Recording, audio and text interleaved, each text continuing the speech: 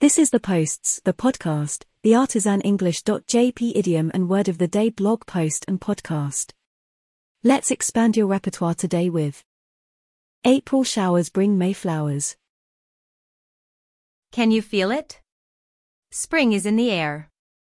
April is a time of new beginnings and awakening.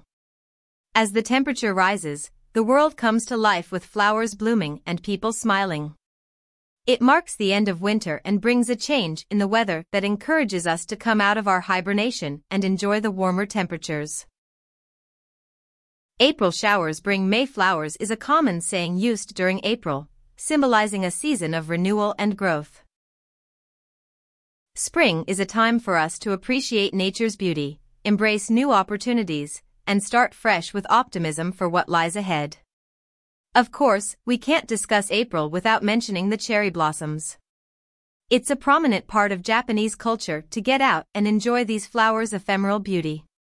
You may not be aware, but Japan is not the only place where cherry blossoms bloom en masse. I know of two places where the cherry blossoms rival those in Japan. The first is Vancouver, British Columbia, Canada. The campus of the University of British Columbia and the Kitsilano area near Kitsilano Beach are two areas that are particularly beautiful at this time of year.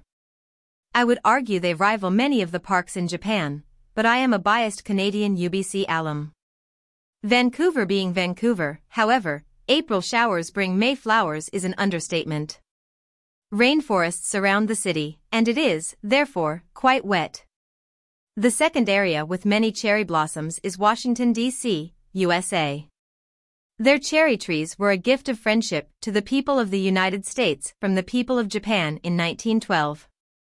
We may dislike rain, but remember April showers bring May flowers.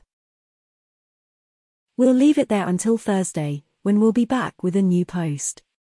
Until we meet again, nurture your curiosity and learn something new every day.